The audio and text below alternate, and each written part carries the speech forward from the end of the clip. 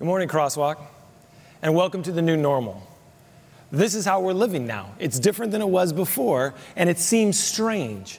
But the truth is that the new normal, even though it seems strange, when things continue to happen, we become desensitized to them. For instance, we had an employee who tested positive for COVID this week, which means we had to shut some things down, we had to step away, we had to get some testing, we had to make sure that everything was okay. We had to re-clean the buildings, which we've done. And at this point, praise God, nobody else has tested positive. We'll see what happens after the time that I record this. But that seems to be the new normal. I mean, it's the first time it's happened to us, but many other organizations have had to deal with this sort of thing. When strange things happen and then continue to happen, we become desensitized. And then we become used to the weirdness. See, it's like this when you start a new job. You come into a new job and people say, this is how we do things.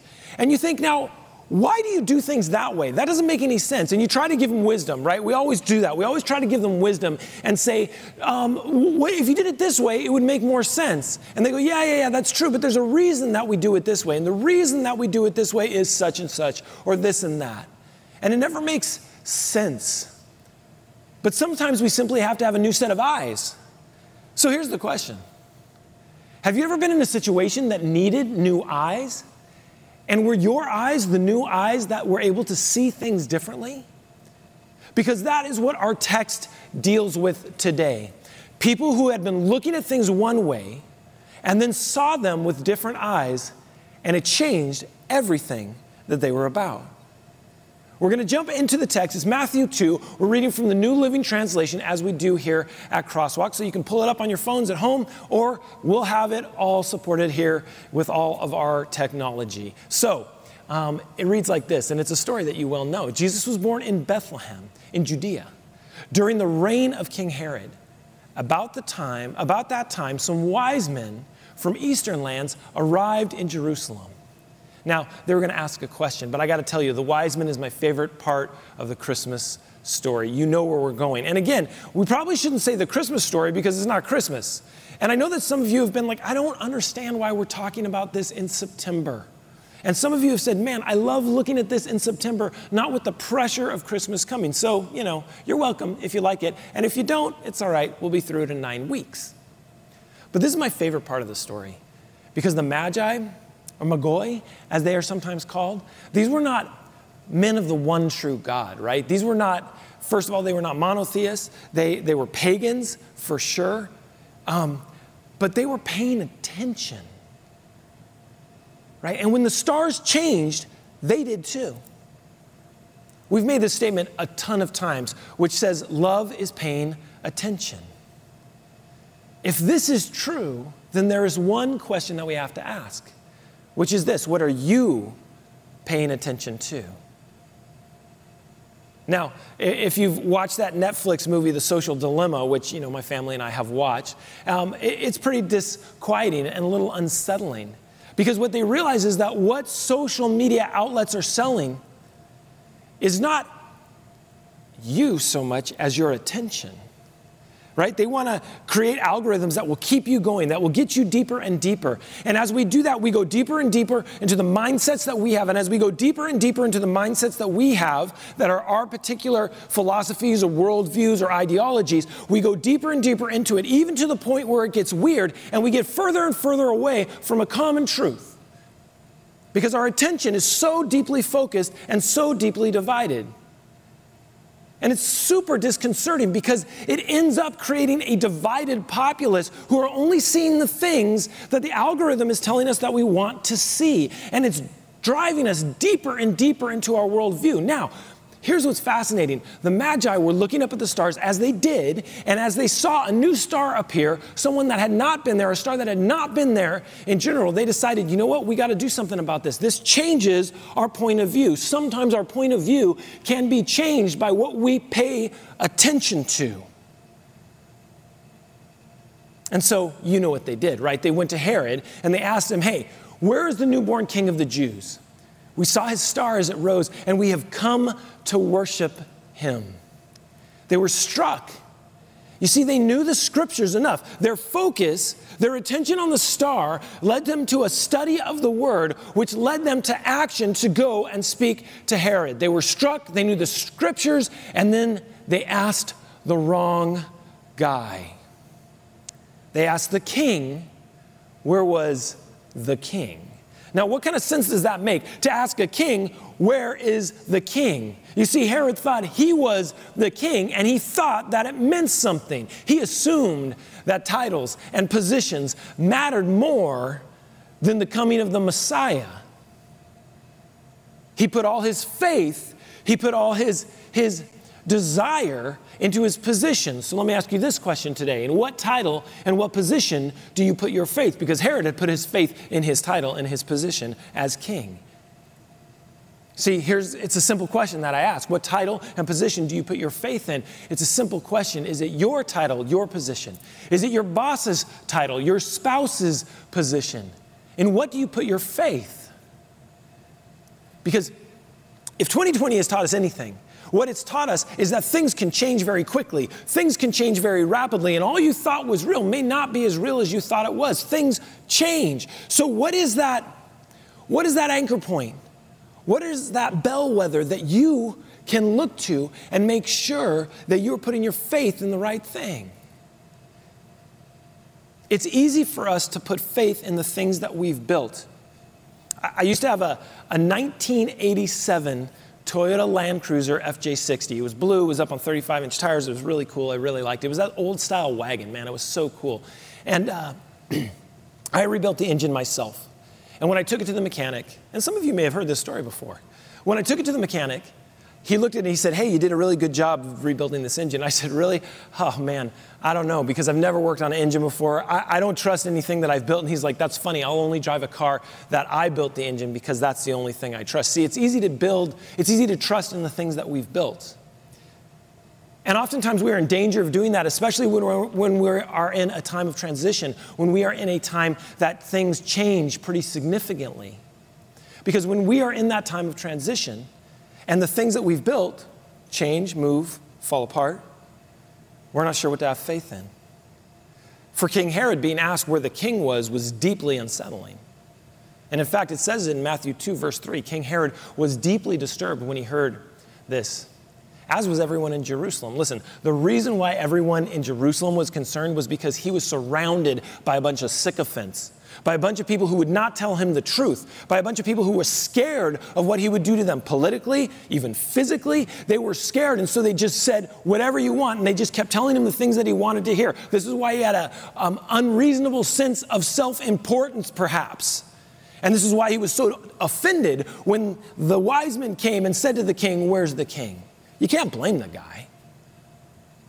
People wouldn't stand up to him, and therefore his understanding of things was warped. So then he does an interesting thing in Matthew 2, verse 4. He called a meeting of the leading priests and teachers of religious law and asked, where is this Messiah to be born? Now this is fascinating because he didn't know the scriptures as well as the Magi. But when he calls together the teachers of religious law and the priests, the word that is used is sinister in origin. In fact, it is used many times, again, throughout the book of Matthew. Matthew 26, 3, Matthew 57, 27, Matthew 17, 62. But it comes from the Septuagint in Psalms 2, 2, which speaks of rulers who take counsel together against the Lord and his anointed. So this is a nefarious meeting. He was being deceptive. He called together the priests and the teachers of religious law, but he was not doing it for a positive reason. Matthew 2, 5, in Bethlehem, in Judea, they said, for this is what the prophet wrote. And see, they already knew what he was talking about. But you see, they had way too much to lose by following the star. The Magi, they didn't have anything to lose from Herod. They weren't a sycophant. They weren't interested in just making him feel good. So they came and probably innocently asked the king where the king was. The people who were surrounded the king couldn't tell him the truth, even though they already knew what the prophet had written. And of course, that comes from Micah 5:2, right? And you, O Bethlehem, in the land of Judah, are you not least among the ruling cities of Judah? For a ruler will come from you who will be the shepherd for my people of Israel. Man, and he makes a delineation there, right? It says two things. He will be a ruler and he will be a shepherd, and there's a difference. Because a ruler gives commands and a shepherd tends to his sheep. To have both in one leader is unusual, deeply unusual. And this is what Micah was foretelling, and this is what the religious leaders, the priests, and the experts in the law knew would come. So Herod does another interesting thing in verse 7. He calls for a private meeting with the wise men. And he learned from them the time when the star first appeared. So he isolates the parties. And by the way, he does it so he can manipulate and control the narrative. When there is not open communication between a leader and his people, between a shepherd and his people, you can get in trouble. And if you ever find yourself isolating people so that you can control the narrative in their lives, you need to watch yourself, because you are using the same sort of manipulation that Herod was using and that many leaders have used since then, and certainly before then, to maintain power. That's what was going on. Matthew 2:8, then he told them, listen, go to Bethlehem and search carefully for the child. And when you find him, come back and tell me so that I can go and worship him too. Now, this is just a blatant lie that everyone was supposed to believe. And my bet is they knew he was lying, but they weren't going to say anything about it because, again, they had too much to lose. People afraid of losing things will often lie to retain that which they find most valuable. But the kingdom of God is different. It's different in that losing is often winning, dying is living, and loss is gain. So if you find yourself in that trap of isolation and deception, you should know you're not living in the kingdom of God. You are not living kingdom of God principles. Why? Because you are more interested in the position and title that you can keep than you are interested in following the will of God, which is incredibly important if you call yourself a follower of Christ. The new normal reminds us that sometimes we live in a bizarro world. We don't want the world, what the world often calls success. Rather, people of the new normal want the peace of God, because that's the peace that transcends no matter what is happening in the world, whether it's today or whether it's 2,000 years ago. So Matthew 2:9, Herod, has talked to the wise men and said, listen, once you find him, let me know where he is. I want to go and worship him. But after this interview, the wise men went their way, and the star they had seen in the east guided them to Bethlehem. It went ahead of them and stopped over the place where the child was. The star remained. See, that's the constant. As God has remained faithful to their journey, he remains faithful to us today as well. Our job is to follow the star. God is still faithful. God still points the way. And I got to ask you this question. Have you felt lost lately? Have you felt out of place? In the ruckus of the world, in the noise that we hear every single day, in your doom scrolling? Have you felt abandoned? Have you felt homeless, even because as we've had to isolate, we haven't been able to come together as a faith community? Have you felt abandoned? Have you felt homeless? But the truth is that God still guides. We feel lost when we're not sure what we're following. So what is the star that guides you? In the new normal, you're never really lost. We may have moments of despair for sure, but we search for a peace that transcends this understanding of what is happening today. Our job is to obey, and if we're doing our job, if we're doing the job of obeying and following the star, if we're doing what God wants us to do, no matter what else is going on with the world, we are still working to create the kingdom within a world that is definitely broken, that is definitely suffering, that is definitely in pain. I mean, have we forgotten that?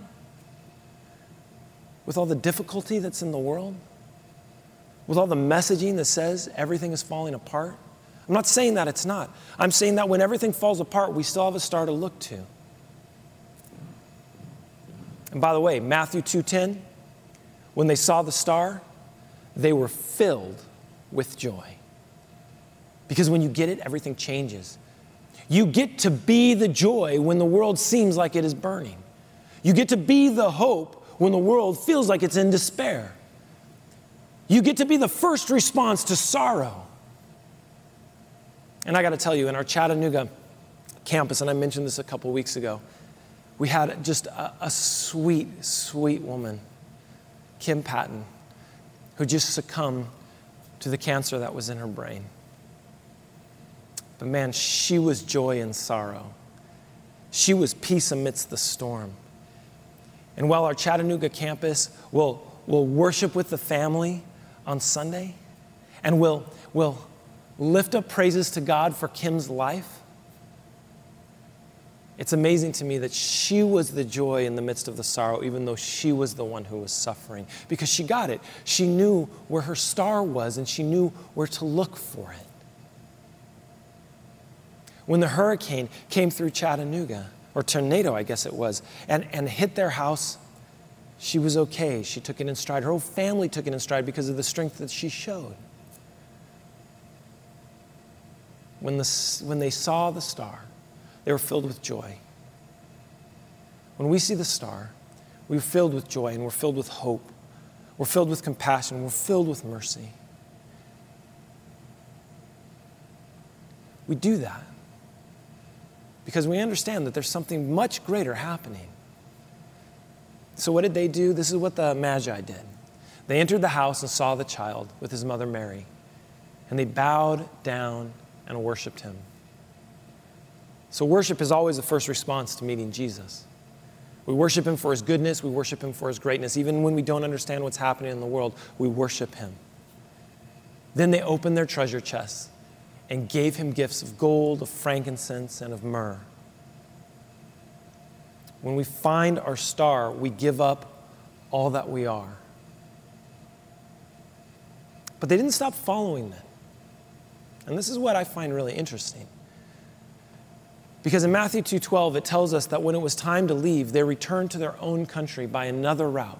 For God had warned them in a dream, do not return to Herod. God knows how to warn his people when danger is imminent. So today, how is God talking to you?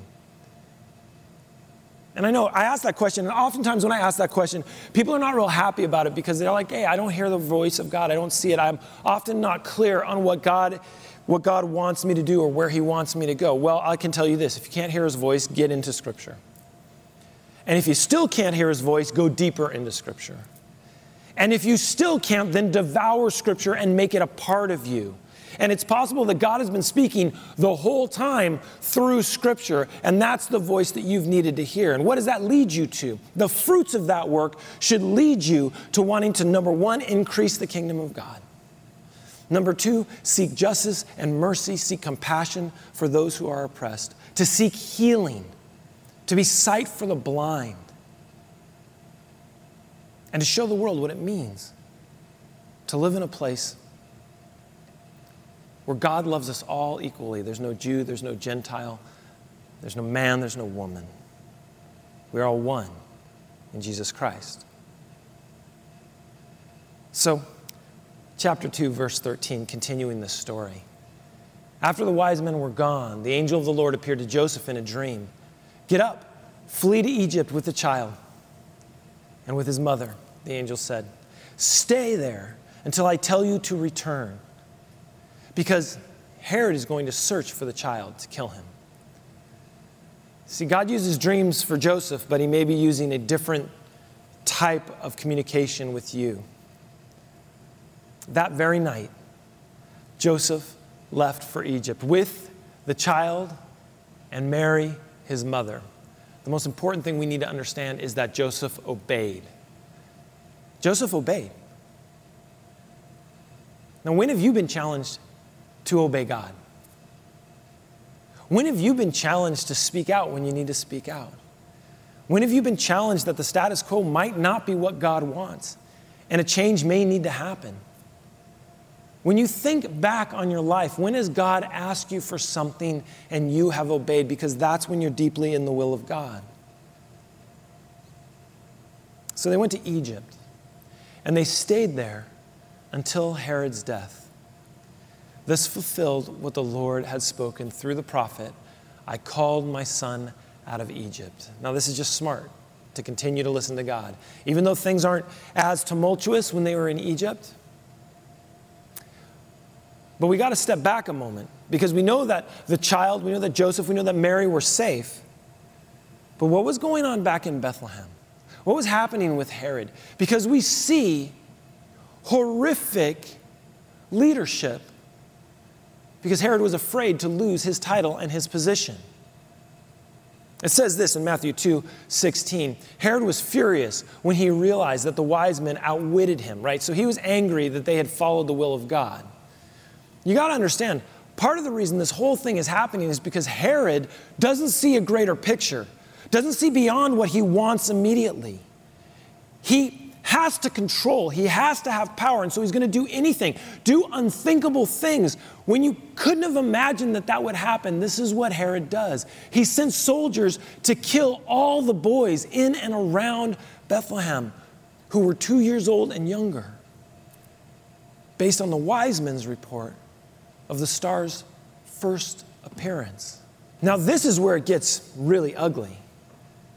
It's hard to believe that a king would kill his citizens to retain power, but it happened. It seems counterintuitive. Wouldn't you want more citizens? Wouldn't you want to shepherd your citizens? No. He was a king and a ruler, but not a shepherd. Remember, tyrants can't be shepherds. They will beat you into submission, but they cannot care for you. They would never go after the one that left, if we can tie this to another biblical story. A shepherd cares about the one who is left. Shepherd cares about the one who is hurting. Shepherd cares about the one who has gotten into a situation that is difficult for them. A tyrant, a ruler, does not. Shepherds care for others, tyrants care for themselves. Now, Herod's brutal action fulfilled what God had spoken through the prophet Jeremiah. And of course, the role Herod was playing, he played quite well. But it was nothing new. Power always corrupts, especially for those who can't see the star or don't care to. A cry was heard in Ramah, weeping and mourning. Rachel weeps for her children, refusing to be comforted, for they are dead. Now, while this was a literary tool, you probably couldn't hear the crying. Perhaps it was the cries of God that people heard, weeping for his children. For whom do you weep today? For whom do you feel pain? Do you empathize with? Do you see their suffering? Because I think empathy is an incredibly important thing for followers of Christ. To hear the cries of those who are in pain is what it means to be Christ-like. So what do we take away from this story?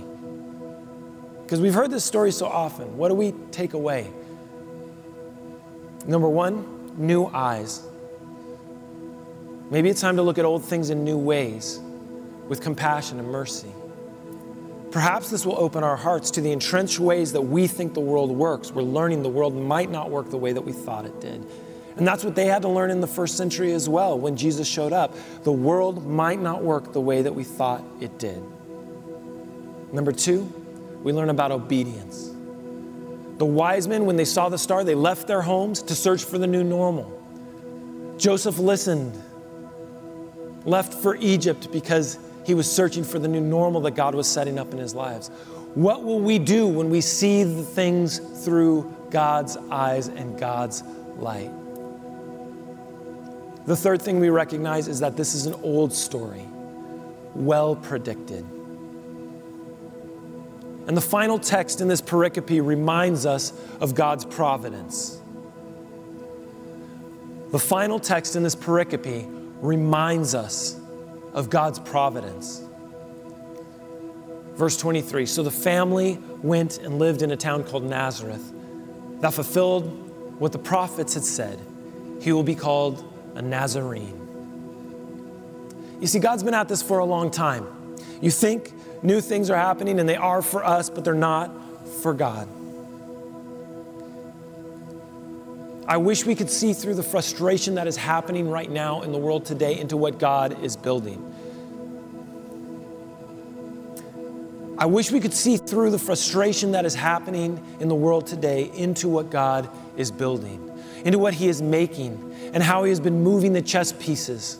But sometimes we simply have to have faith that He knows more than we do, that He understands more than we do, that He is hopeful in a different way than we are, and that He can show us the way through by giving us a peace that passes understanding, that moves us into a new normal to live differently than we've lived before.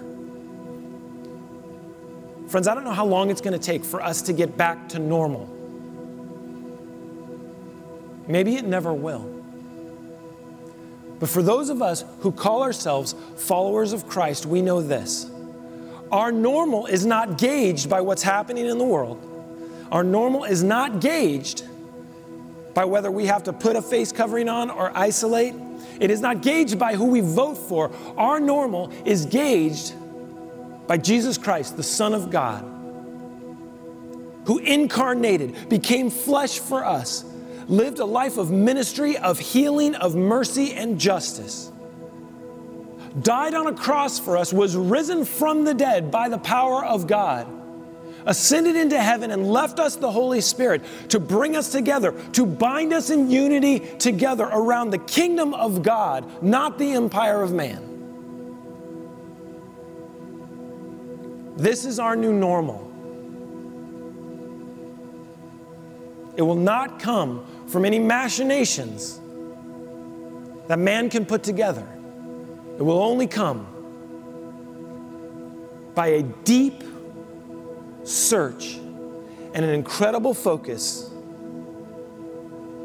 on the star that is Jesus Christ. It moved the Magi. May it move us as well. Let's pray together. God of grace, God of mercy, God of compassion, God who heals all, who sees all, who cries with us and rejoices with us. Lord, in the midst of what's happening today, we need You. And we need You to show us the way through.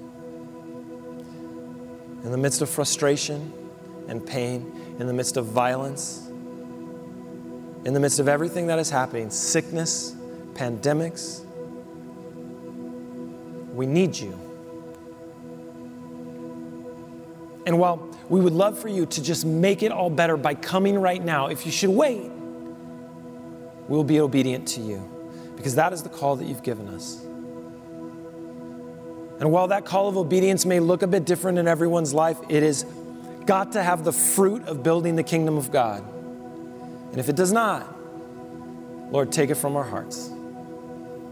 Take it from our minds. Take the anger, take the vitriol, take the frustration, take it from us so that we can see joy when we see the star that has not moved, but continues to guide. We pray these things in Your holy name, Lord, the name of Jesus. Amen.